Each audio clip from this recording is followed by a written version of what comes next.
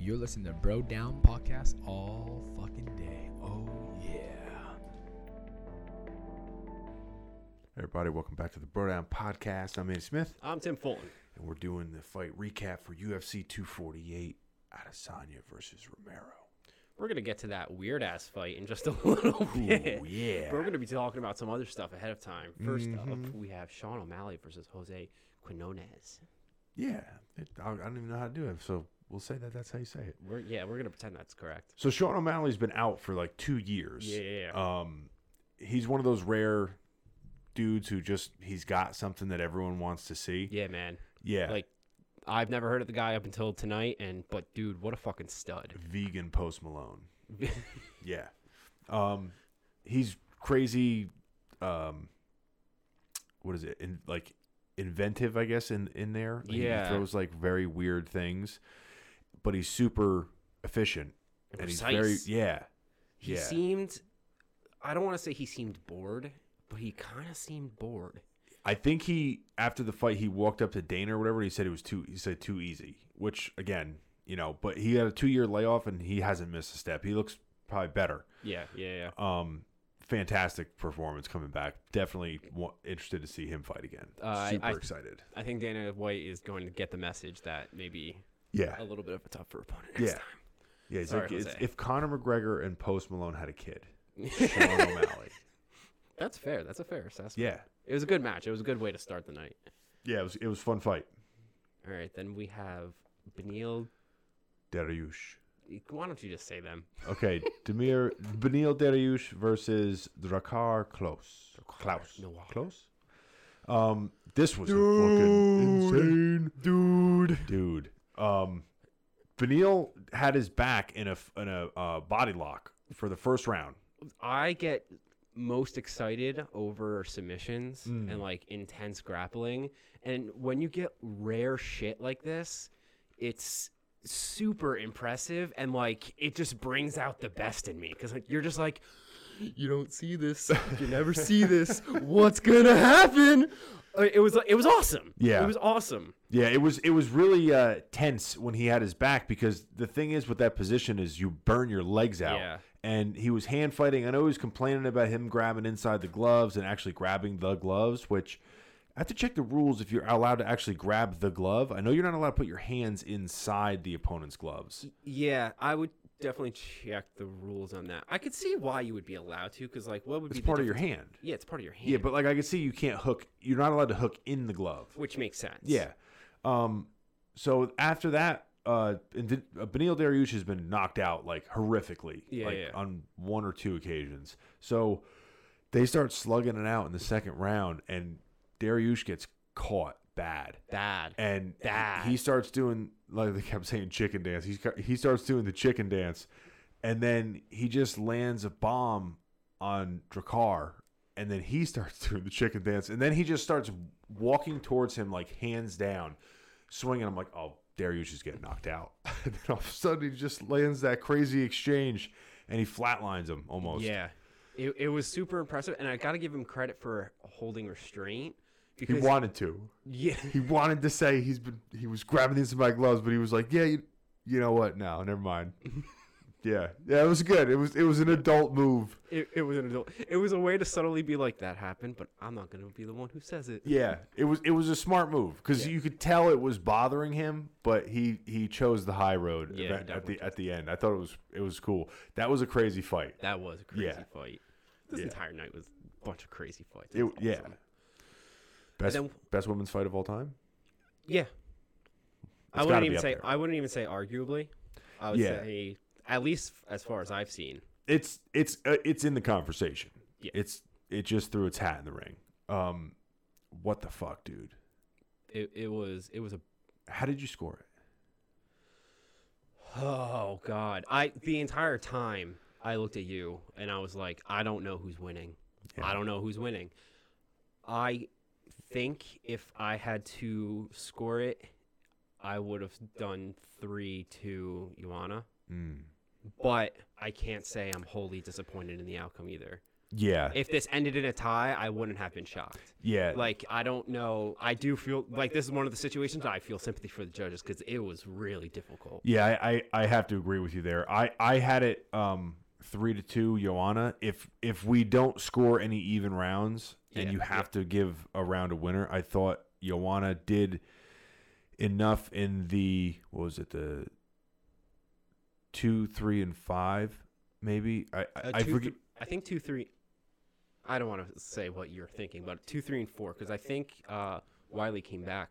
See, I actually scored that one for Joanna because of that.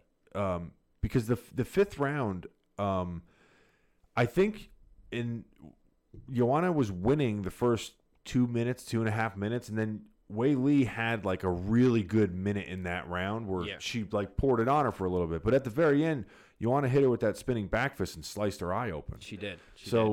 Yeah, it was crazy. Joanna with that big old Klingon hematoma. Completely different human being. Yeah. If she got even a minor amount of swelling on her back, she could have passed for the Hunchback of Notre Dame. Yeah. Her head, she looked like a Klingon. She did. It was serious. I was concerned the entire fight. Yeah, and she might have... Well, go ahead. Her nose. She might have broken her nose. Oh, well, her nose got mangled after that, but she probably got something ruptured underneath her skin on her forehead, and then it fills up with blood. But I think she said it was bothering her. She might have been having trouble just with obviously the pressure on her head, and it didn't feel good. But think about like the weight of that much blood on your forehead. It's got to fuck with like because you can kind of probably feel it like. And it happened early. It happened in the second round. So she had to fight like that for the remaining 3 rounds. And she won 2 of those. Kept growing. It just kept growing and growing. It took out all the wrinkles. But that was an insane fight. I did not see that fight going that way. I thought it was either going to be Wei Li just out maneuvering her or Joanna, depending on what Joanna came in. I wasn't even sure if this was going to go the full 5 rounds. After the first round, I was convinced it wasn't. I wasn't sure who was going to knock out who. I figured someone was going to. Well, everyone, I think, thought that Wei Li definitely came in with more power. I think she showed that. Yeah, I agree with that, but Joanna showed more skill. So yeah, well, it was she played. She was her range and the way that she was switching her stances too was giving Wei Li a lot of problems. And when she was effective with her striking the most was when she was in and out. When she started getting locked up in those little brawls and staying in the pocket too long is when she was getting caught. But I think that Joanna's stock actually went up from this fight losing because a lot of people were doubting her as far as where she stood. There's no doubt now. Yeah. Because everyone was praising Wei Li and everyone was kind of like on the fence, including me. I wasn't sure which Joanna was going to show up, but she could be a champ. Like, clearly, she has 100%. the gall to be a champion. Like, I'm not even so sure if we're not going to run this back right away. Yeah. Crazy fight, dude. Like, I want to watch that again just to see if I can score it. We should probably do that as like a special, like, try to do like a breakdown. Like, watch fights that we couldn't even begin to guess what that are good fights, not and just try to see if we score them differently watching them the second time. All right. Because this one was a toss up, but it was a great fight, and the next fight was another one where who the fuck knows? Real quick before we do get to that final fight, this brings up a good question that I've been like stuck with in the back of my head. Okay. All right, you have 2 fighters, right? One strikes more powerfully, one strikes more often. Who do you give the round to? We'll put this in 2 different ways. Who do you give it to? And then who should the judges give it to if we count like the actual, I almost said law, the actual rules. Okay, so there's different levels of striking, different levels in my mind. There's different levels of effective striking and different levels of damaging strikes, right? Yes. So if I take somebody down, or somebody takes another guy down, or girl, and they're throwing these little hammer fists, technically those are strikes. Yes. Right? They're strikes. You could rack up 60 of those on the ground. If I'm somebody's throwing stiff jabs out and the other person only lands like a big right hook but doesn't rock the person, but they get cut or something like that, I'm not going to give that round in my head to the guy that got the cut. I'm going to give it to the person that was doing the effective striking. But if somebody is fighting another person and they land, say they outstruck them like 30-12. Yeah. But the guy that landed 12 strikes dropped the other person, he gets the round.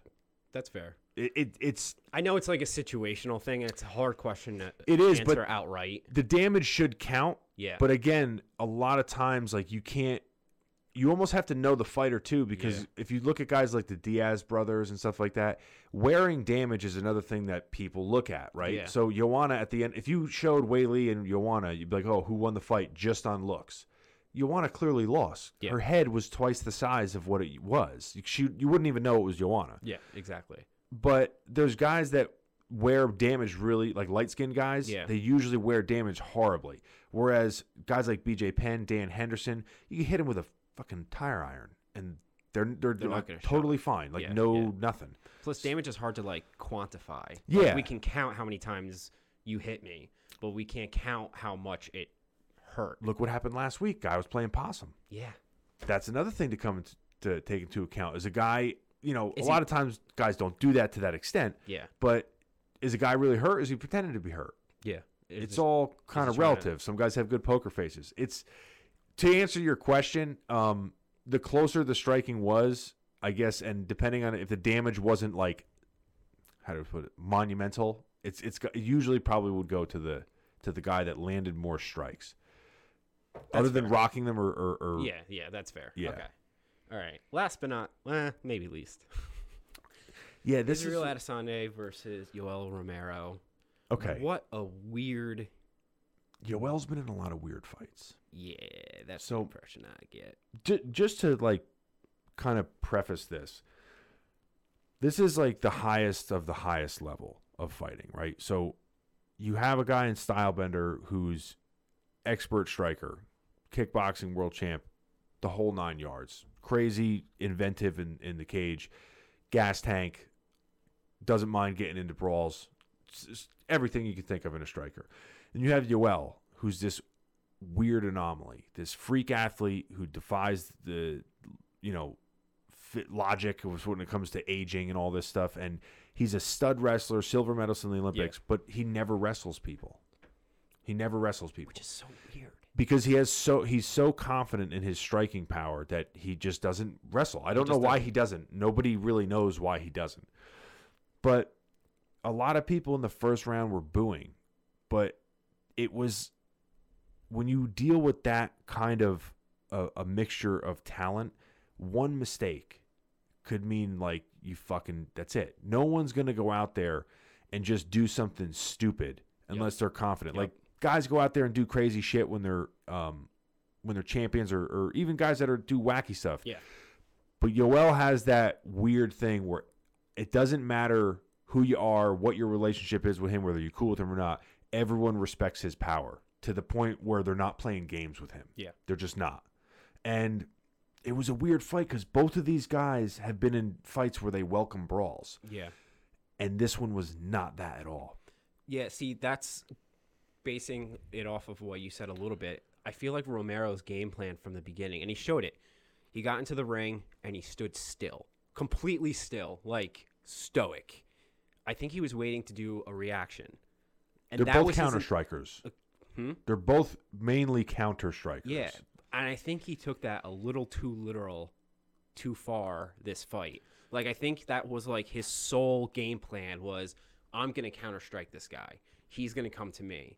And I think Izzy from the get-go recognized that and was like, I'm not playing that. Because not every time, but a couple of times he did and he got caught. Yeah. A few times. And then he stuck mostly to kicks because it was the smart move to make. But so that's how I saw this, that Romero stuck to I'm going to be the reactionary guy, and it never took him anywhere. But he just refused to get off of that basic game plan. See, what Romero does in his fights a lot of times was he'll stay stoic until you make him move. Yeah. Right? So he is not known for having a gas tank. He's this super explosive nuclear bomb, but he can only do it a couple times before he's shot. Now, that doesn't mean he quits. I mean, the guy will be in there till he's carry him out in a stretcher, but he has to conserve that. So what he'll do, and he does it in previous fights where it gets so frustrating for the other fighter because he's not engaging, and he has such patience that he clearly he's like, if you don't come to me, I don't have to come to you. Like, and that bothers a lot of guys to where like they need the action. Yeah. And Izzy's one of the few guys who had, whether you call it discipline or game plan, to not feed in to that frustration of wanting to go. Now, the first fact that Dan Miragliotta tried to. Oh, dude, what is his deal? I don't know, man. He told the guys in the beginning of the third round or the second round, third or second round, he's like, "Come on, guys, you guys got to fight. Give the judges something to score." Dude, it's not your place. Yeah, and then they started fighting, and they had a little exchange, and he's like, "Yeah, keep it up. Good job. Keep it up." It's like, dude, I like as a fan, I understand the sentiment, but that's literally not your job. No, it's not your job. Nope, you don't have pom poms, not dude. Cheerleader. He's overstepping like crazy, and he's now it's not to just the crowd. Once; it's often. Yeah, he was listening to the crowd there, I think. Yeah. Sorry, but continue. No. So in the first round, Izzy landed 3 strikes. Yoel landed 4. Okay. How do you score that? You can score that because if you have to give the round a winning round, it goes to Yoel because the 3 strikes that Izzy landed were effective, but not power strike. Yoel starched him with that right. He did. And he threw like a jumping body kick that you could see was impactful. So if you have to give a round winner because they can score rounds 10-10, but like they were talking about after the fight, the way that the rules are written, it's like last resort. Yeah. Which this is kind of like a last resort kind of a fight. Like this might be the exception to the rule. But if you have to score a winner, Yoel won that round. Not only did he outstrike him, he landed the more effective strikes. Yeah. So then you go to the rest of the rounds. A lot of people, because I thought myself, like when they brought up the numbers, I thought Izzy was going to be way ahead of Yoel. He wasn't. No. He was only like 20%. Yeah. And 20% of 100 is a lot of strikes, 20 strikes. 20% of 12 is not a lot of strikes. 8. It was like 8 to 12. Yeah. 10 to 12. Yeah, constant. 10 to 14. But it was enough. But the thing is that who landed more effective strikes? Now, Yoel's leg was severely damaged. Yeah. See, then we start questioning the term what's effective. So Izzy in the first round did get a few strikes in, but a lot of them were kicks, right?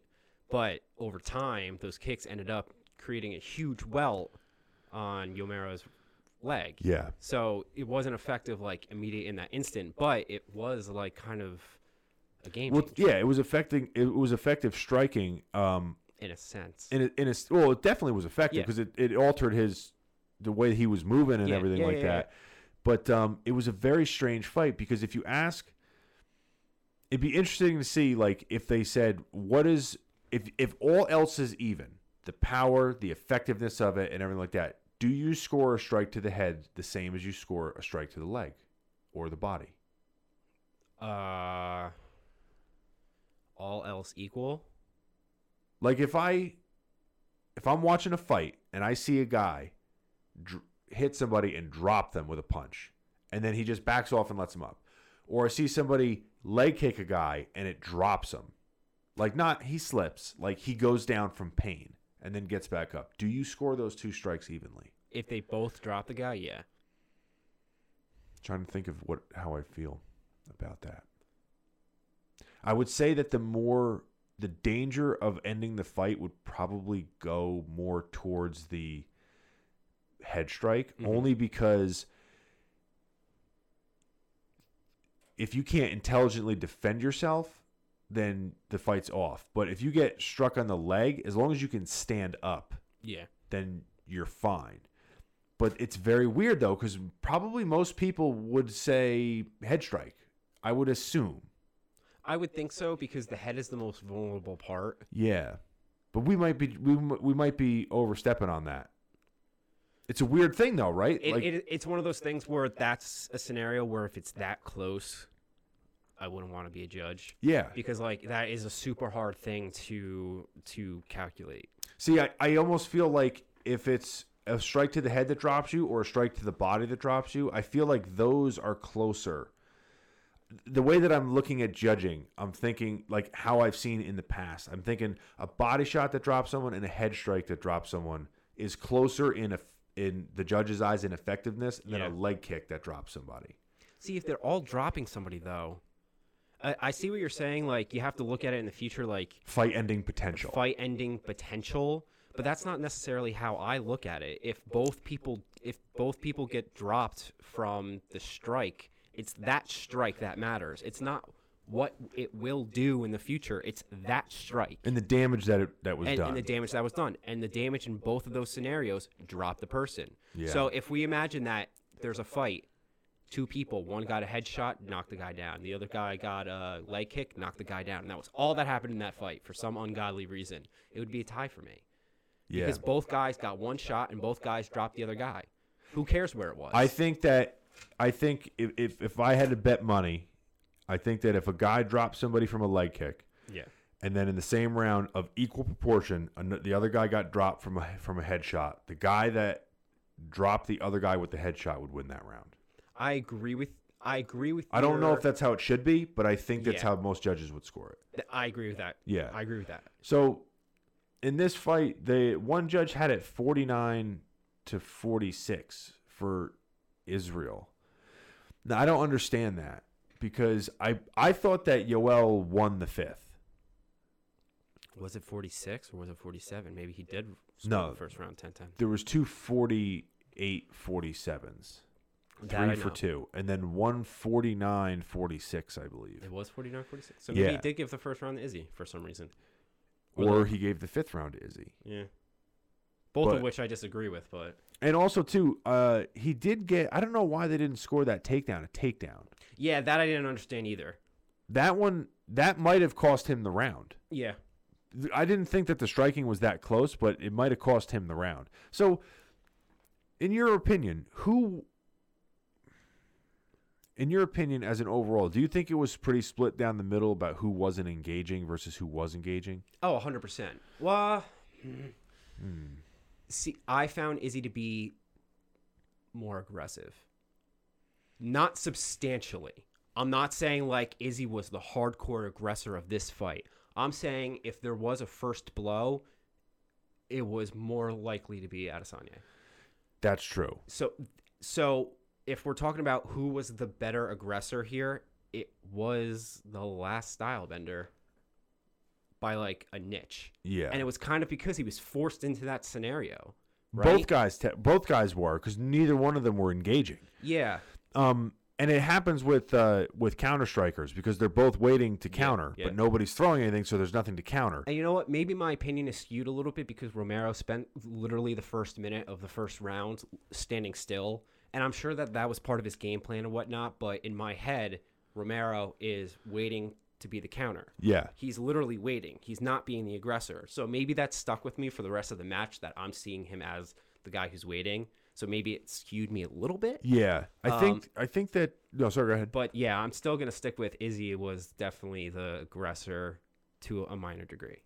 I think that if you go and look at it, I think Izzy was definitely the one that went first more. Yeah, but I think if you look at forward motion and who was walking towards the other person trying to engage, I think Romero was probably walking forward more than Izzy was, because especially the last 2 or 3 rounds. Yeah. Because he was kind of walking towards him, and definitely the last 2 rounds, he just kept putting his hands up, because Izzy kept kind of backing off. But when they were standing, if they're standing still, then nobody's doing forward motion. Yeah. But when it came to somebody trying to stalk the other person, I think Romero might have had him by a substantial amount of walking him forward. I had to take a look at that, but it sounds stupid, but in a fight that close, that's when those rules at the bottom of the page come into play. Yeah. Those little rules that nobody pays attention to because usually you never need them. But I think I think there was more strikes thrown in one round of Joanna versus Zhang than there was in the entire fight of Yoel versus. I think there was. By the end of the second round, I think they were saying that they were getting close to 200 strikes or something like that, or maybe it was 100. But it was 100. something. It was something obscene. Like yeah, the first 2 rounds in this fight total, I think, had 25 strikes. Yeah, something like that. Not something you would expect out of a middleweight championship fight. And it's so weird to me because Israel came off of a war with Kelvin Gastelum, and then he fought Whitaker, where that was a crazy fight.